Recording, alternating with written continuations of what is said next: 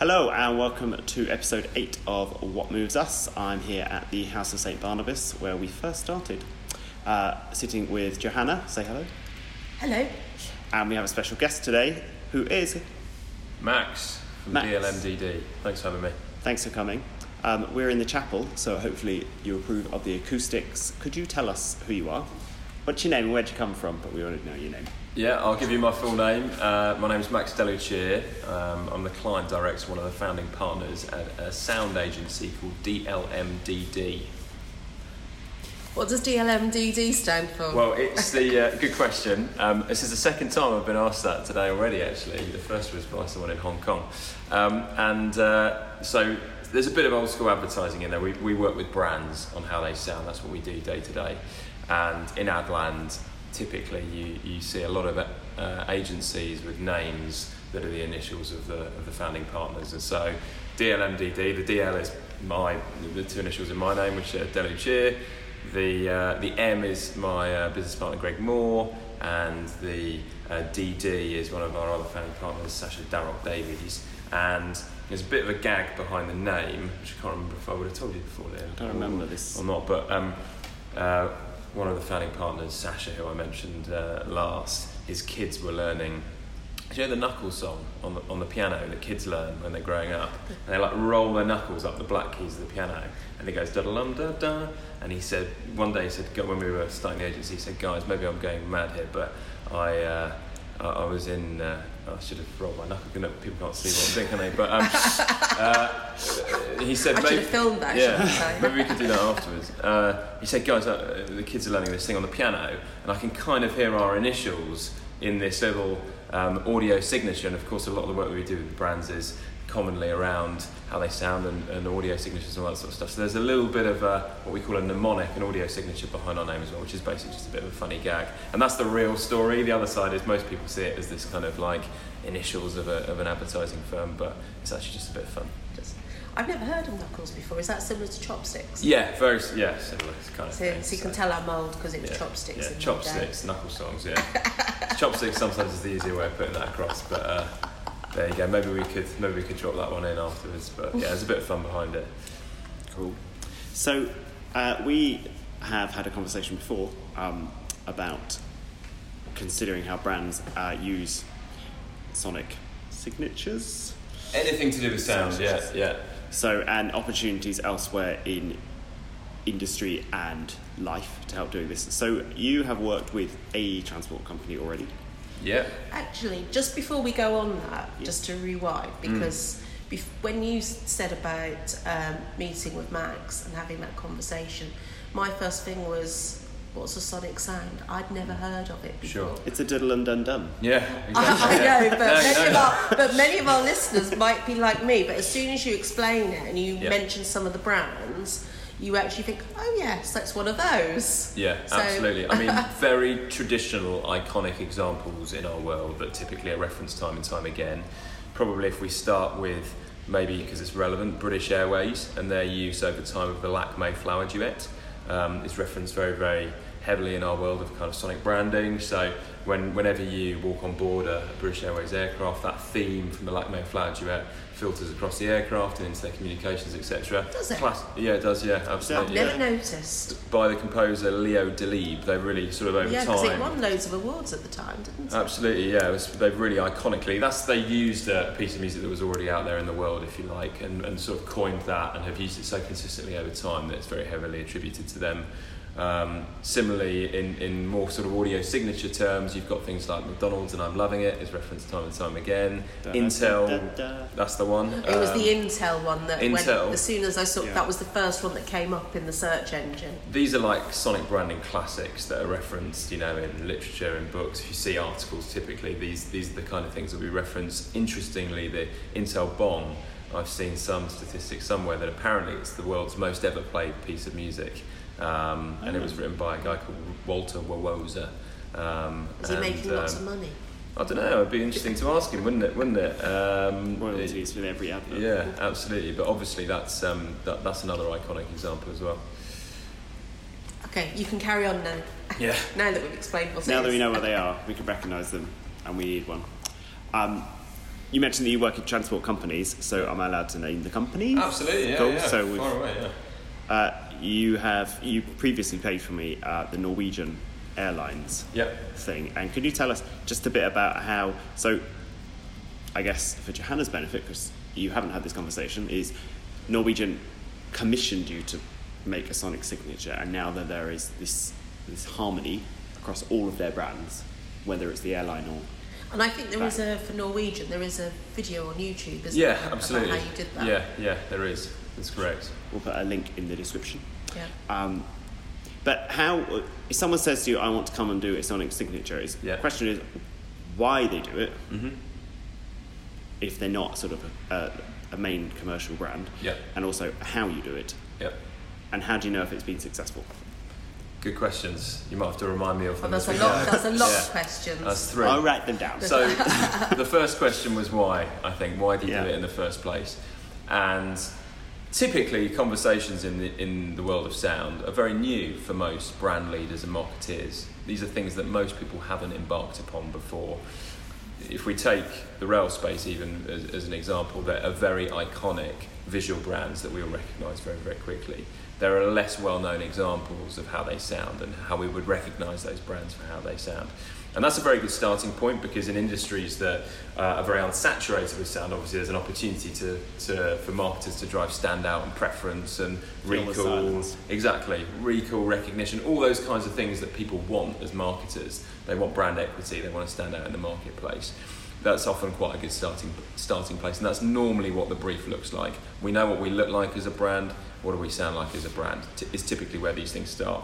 Where I think agencies such as ourselves come into play is to look at the broader applications of sound beyond just an audio signature or a piece of music that becomes associated with that brand. And some of the things we were talking about in the past have included, how music can change behaviour, how it can affect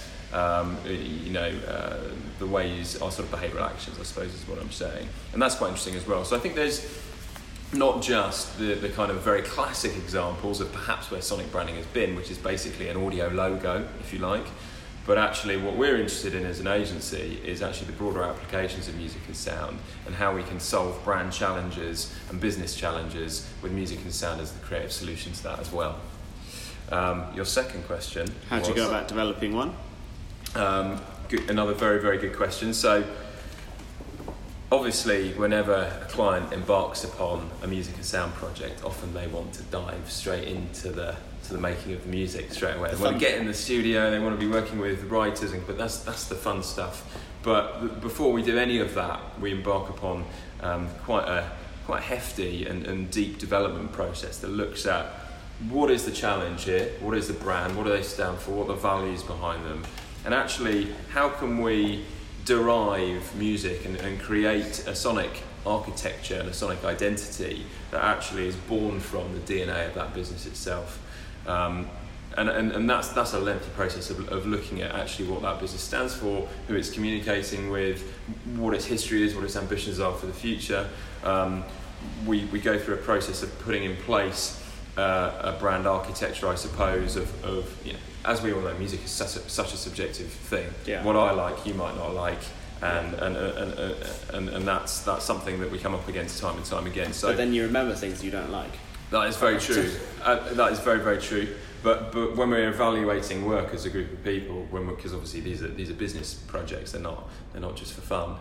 It's really important that all stakeholders at all times can actually make a business commercial appraisal of work. It's really important because if you're putting a sound to your brand, you're saying something about yourself, aren't you? Absolutely, yeah. So you have to deep dive into what the brand values are and that to convey that in a tune. Absolutely. Otherwise, you're going to end up with ultimately creative assets that have absolutely nothing to do with your with the brand that you're trying to convey. So it really is about trying to capture that DNA and everything that brand stands for right up front, and getting that strategy right. That will also look at all of the touch points that brand has at its disposal as well. And what's really interesting when we go through this process with clients is that typically they find that there's many more touch points at their disposal than they first think. we take an airline, for example, it isn't just the television adverts that you see in the radio ads or your kind of social media, whatever it might be. Cool, it was the entire consumer journey of the moment that you step on board that aircraft to, if you see them on TV or whatever it might be, your lounge experience, your journey from the moment that you even think about buying a ticket on the airline. What does that journey look like? How many and touch sound? points do Norwegian have? I mean, there were loads. When we delivered that project, there was something like over 100 assets that were delivered that scaled right from those tiny, if you like, we'll call them audio signatures, that appear, that are almost like the sign-off in an advertising context, right up to over half an hour boarding suite of music that wasn't just a loop, it was an entire piece of music that was designed to really drive home relaxation in that setting. That was juxtaposed, if you like, with, when you're as a low-cost carrier, which is what they are, they need to drive home messages of of low prices and sales, if you like. So when you're in a sales environment, that sound needs to be much more brash, much more in your face. But the boarding environment and the journey that you want to take passengers on there, it needs to be really relaxing. And that was actually born from the managing director of Norwegian was on a flight very late at night at JFK, and they'd gone on board the flight, and prior to doing this project they just played kind of pop commercial music, and it really angered them that they were on this flight, getting ready, if you like, for an overnight flight back into London, and it was basically blaring pop music, which was just really inappropriate. When did they do the project? When did they? It got released a couple of years ago now, and so it's been in existence. I was going to say, because I've time. flown on Norwegian on an overnight flight, and I can't say I noticed. Right, but that might have been successful then. Probably a good thing. Yeah. I don't see, because I did my usual sort of like have something to eat, have a couple of drinks, get on the plane, go to sleep. Yeah, absolutely. Wake up at Gatwick and I'm fine. Yeah. But then that's what they planned for you to do. That's what I want. Yeah. Absolutely. Okay. Interesting. And then, probably leads me into then the measures of success for these. Do you hope that people will be humming these tunes? I think it kind of depends on the context that you're in. I think there are definitely a lot of projects where the ambition for clients is that people remember those things and they're humming it under their breath. We've got quite a few projects on at the moment where one of the actual just initial, when work is presented, one of the measures of success, even that I live by when we're practicing work, is that I'll listen to it in the evening, and if I wake up the next day and I can hum it over my breakfast cup of coffee, then we're onto something. If you can't do that, often you're not quite in the right space. But that's for brands who really want to drive pieces of sound that become part of the sort of fabric of our lives, I suppose, things that we like. You were right, Liam, in saying that there are a number of things, and there's a number of examples out there. They're actually quite irritating, and they're designed to be irritating and kind of slap you around the face. And so, you probably, I'm just thinking aloud, if you look at like WeBuyAnyCar.com, who've now gone right down to the not the most, it's not the kind of thing I'm going to hum over my breakfast cup of coffee, but it's kind of a part of my psyche. I can sing that and everyone locks onto it very quickly and we know what we're talking about. Similarly, we did something the other day down the road actually at the Soho Hotel where we played, it might be interesting to kind of weave this into the podcast here. We played an audience the first opening 2 seconds of Billie Jean by Michael Jackson, the drum groove that the track starts with, and you can just play people like a tiny snippet of a drum groove with absolutely no context whatsoever, and the whole audience of maybe 350 people immediately said that's Billie Jean, and that's really interesting.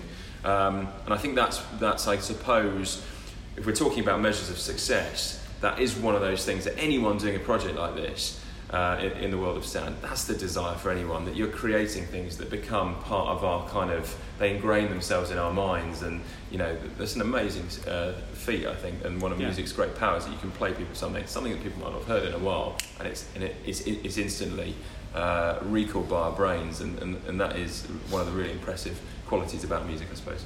And then that saves you having to spend money on longer adverts, because if you play the tune, they already know what brand you're talking about.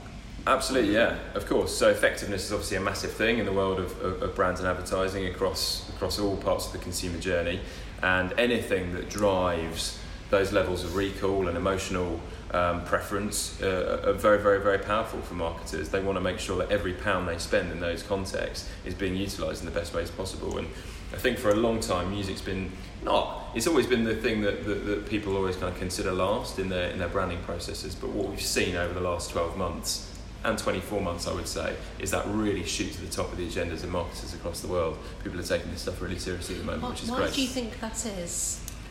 I think there's a couple of reasons for it. The first is that there's been some quite big brands this year release some pretty big identities. So the likes of MasterCard have released a sonic identity this year. That's been quite big in the press.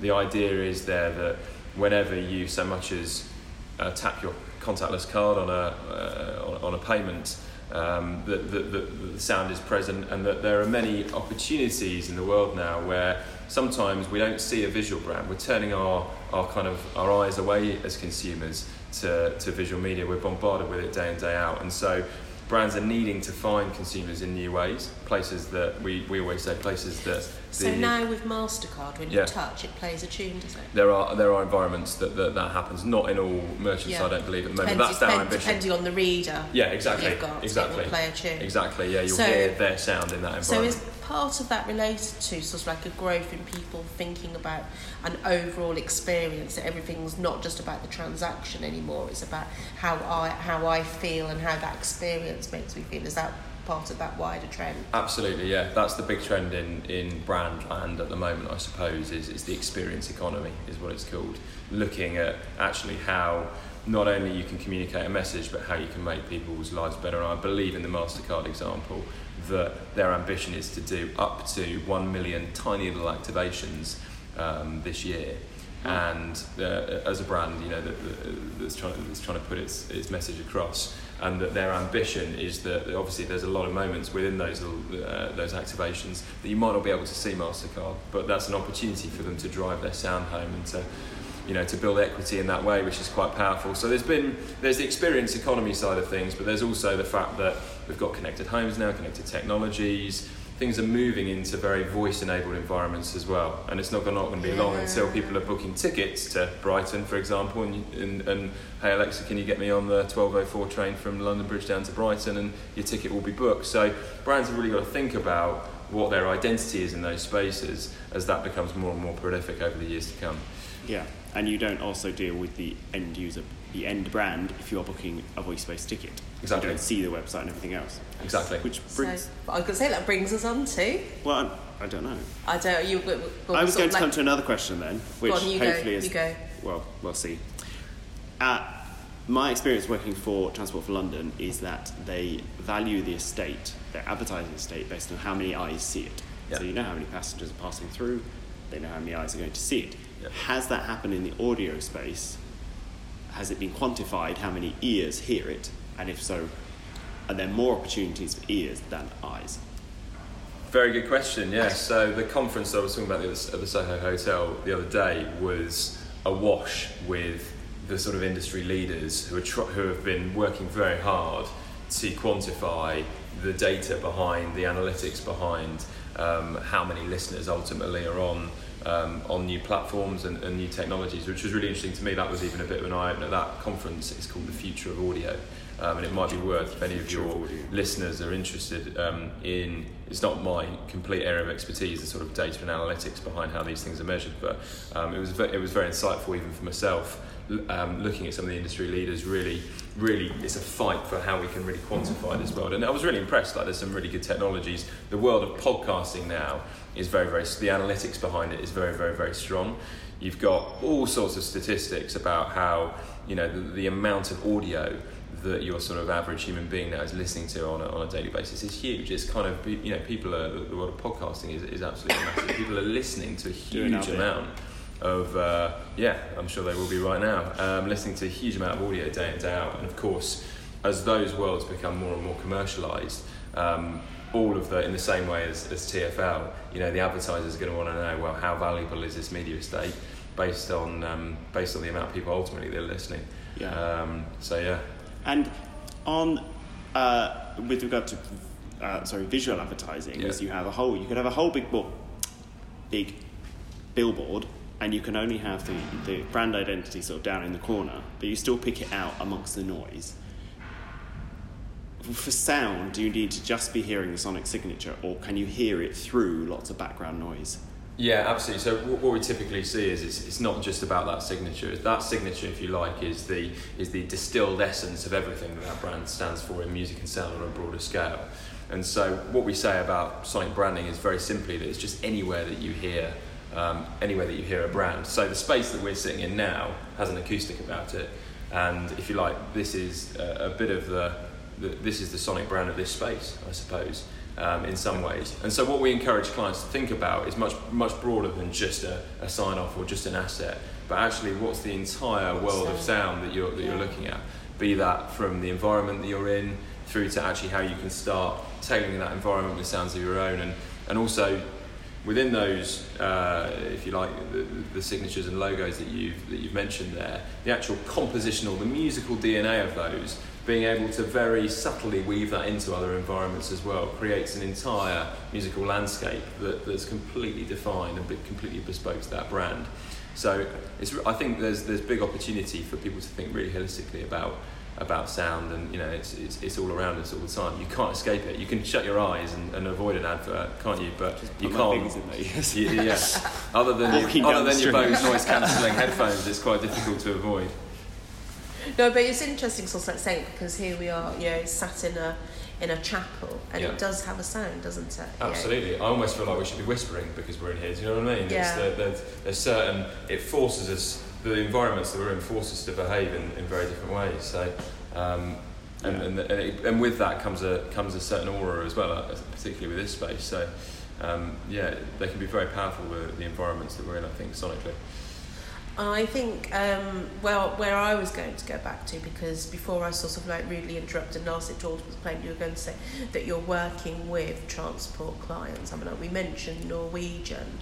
Who else have you worked with? There's all sorts. I mean, we're doing a lot of stuff. There's a lot of conversations going on at the moment, which are all quite hush-hush about, particularly with cars. Electric vehicles are obviously massive. Because they have to make a noise. They have to make a noise.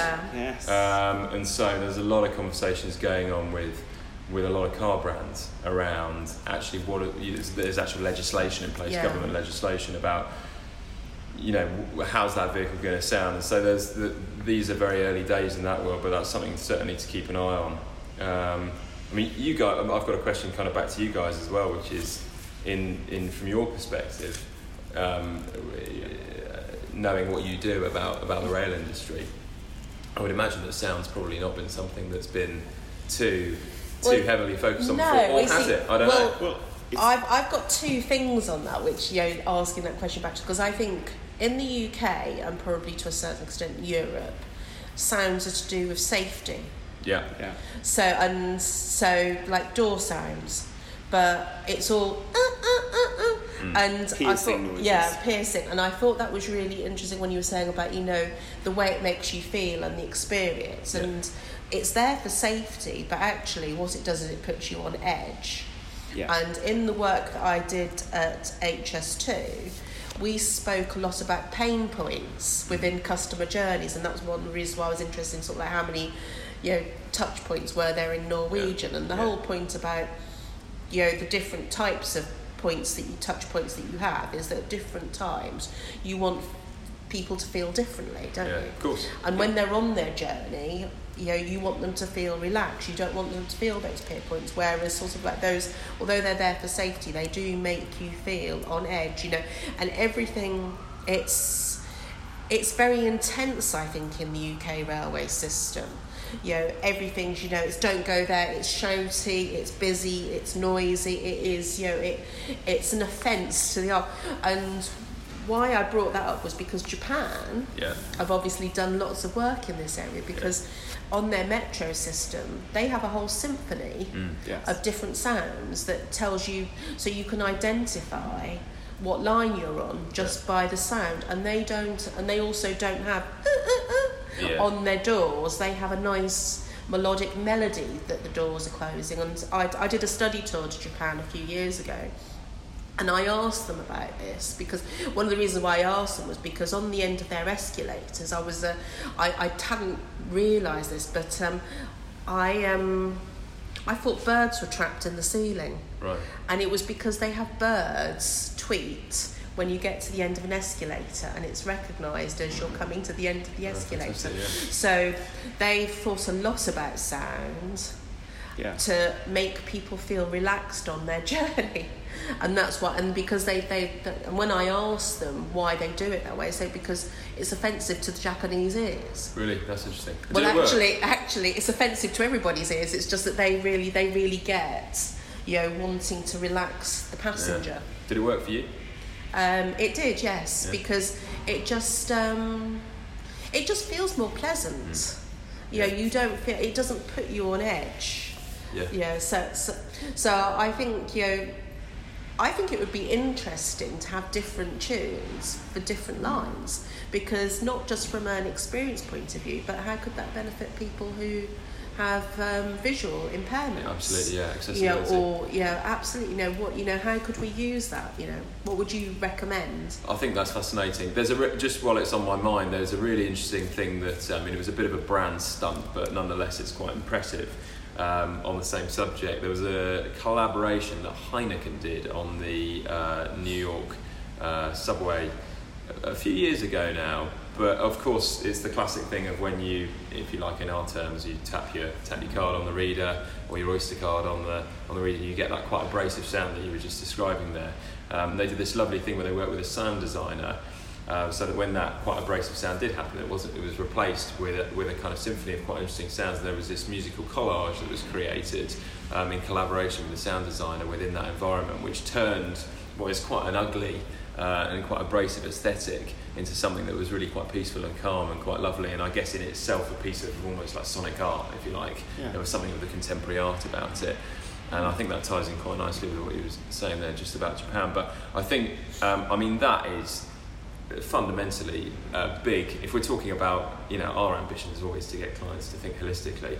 What an example of holistic thinking to have gone into that much detail, the Japanese with their railway system, in that way, particularly as you say with the lines and the accessibility and it almost makes sense, doesn't it? It's like another it's another way of guiding people and humanity through what is a very complex thing. Yeah, because each line has a colour, but it doesn't have a sound. And I think that is a really interesting concept. Yeah. I think you should approach TfL with it. There you go. Well, this is the nucleus. This is the nucleus of the idea. But it totally makes sense. And if you even take TfL as an example, it is characterised. It's in its current state. It's a very sonically. It's quite abrasive, I think. I don't know whether you'd agree or not. But it's very sensory from a sound perspective, isn't it? Be it purposeful or otherwise. And that's part of what I was saying about pain points on people's journey. Yeah. Feeling overloaded with everything that's going on around you. Whether it be noise, whether it be visual or whatever. Yeah. That all leads to you feeling anxious about your journey. Absolutely. And I think what's interesting about that as well is they did some research in the Netherlands as well, where they've done some things with music.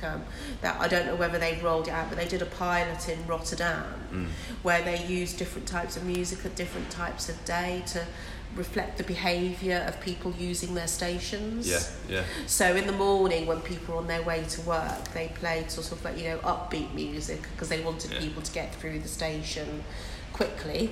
But in the evening when it wasn't so tense, they were and people were more in a good mood because they were on their way home, and they played jazz music because people were sort of chilling down, might be having a glass of wine or whatever on their way home to relax. And I think it's interesting how music can make you feel different. It does, doesn't it? I mean, look, if we take it even the way that we drive when we're behind the wheel of our cars, if we're listening to a piece of heavy rock music, we're going to drive in a very, very different way to than if we're listening to a very lyrical piece of classical music. When you go running, depending on what you're listening to. It completely changes our behaviour. But I think that's fascinating. I think we also can't talk about this area without probably mentioning SNCF in France.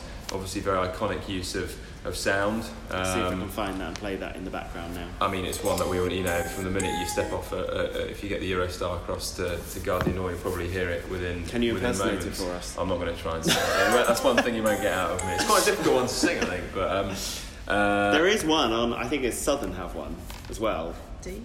It's that when the announcements that a train is coming through, there's definitely a particular tune they play. Yeah. The other thing, of course, to mention as well, just on the subject when we were talking about the tubes, is we should also probably mention voice as well. You know, the amount of people that you hear impersonating Mind the Gap between the train and the platform tourists. True. You know, there's a real sense of Britishness, isn't there, within that? And furthermore, voice is such a powerful way of conveying character. And I think what TfL have done really well is to liberate a lot of their staff to be themselves when they're doing their station announcements and everything. That's a really nice, lovely embodiment of the brand, which is about the people that are behind it. And that's a very, in what could be a very kind of sterile corporate thing, that you get a very kind of straight delivery. It's lovely to see personality there, and I think that really brings the whole system to life. And I assume that some of that is because when it's different every time, you are more likely to listen to the actual words than just the staid announcement every single time.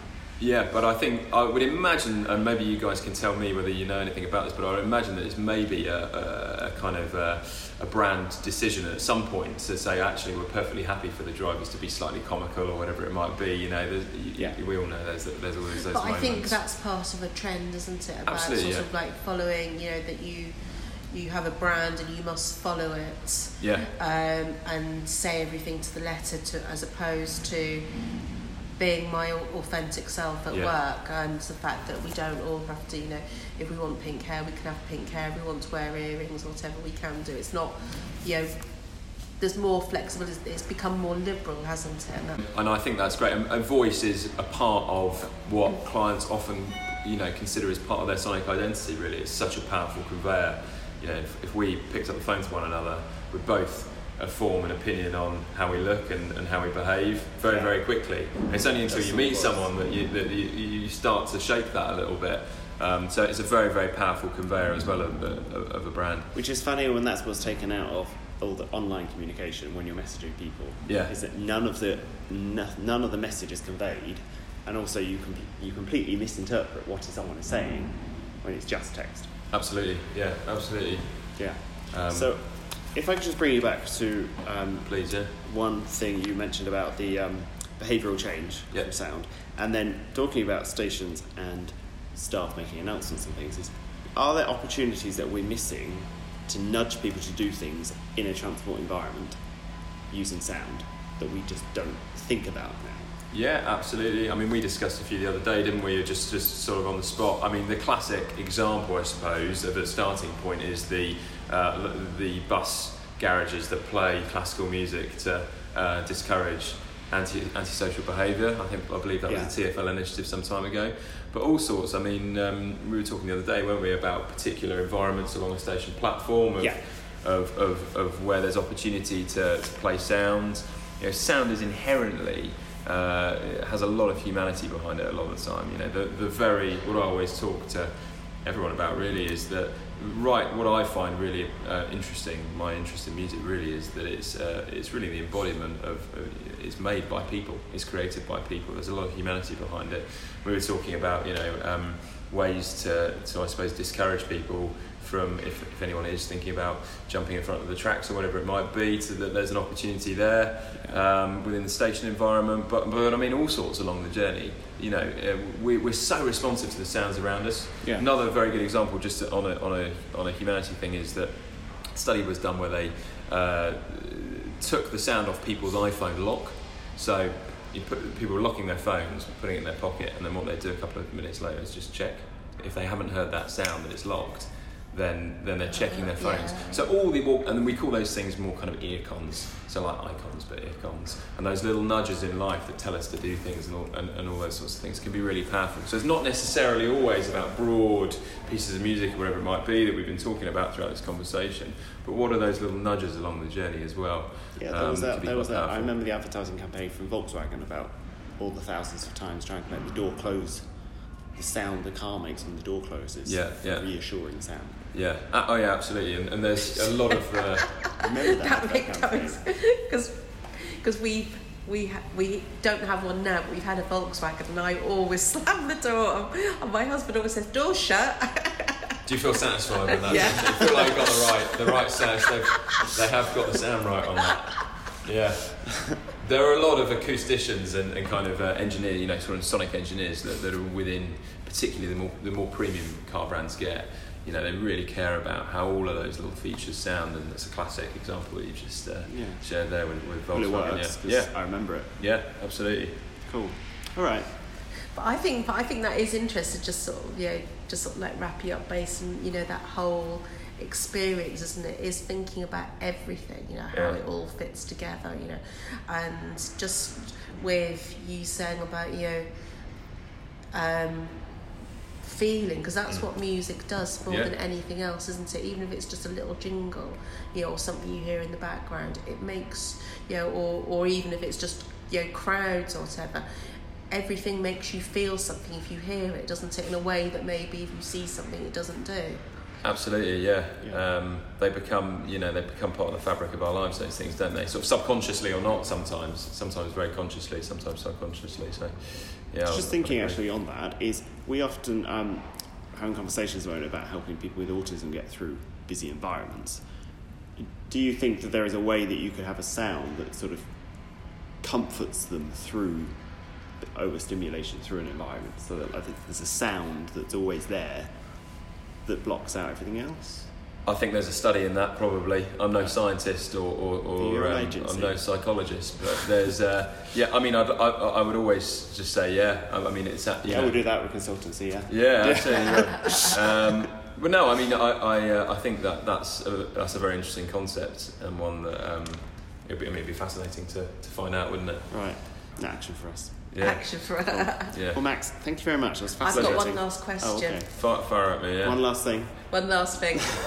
What's your favourite tune? Oh, it's a difficult one. Well, I always give the example of my morning kind of ritual is I get up and the first thing I do is I plonk on LBC radio. I don't know whether you listen to it. So with Nick Ferrari at breakfast is my big thing. And so that is it's so repetitive in my working week that it becomes it kind of that sound of their sting, which might be one to drop in here, becomes quite a sort of kind of gets me in the zone for the day ahead.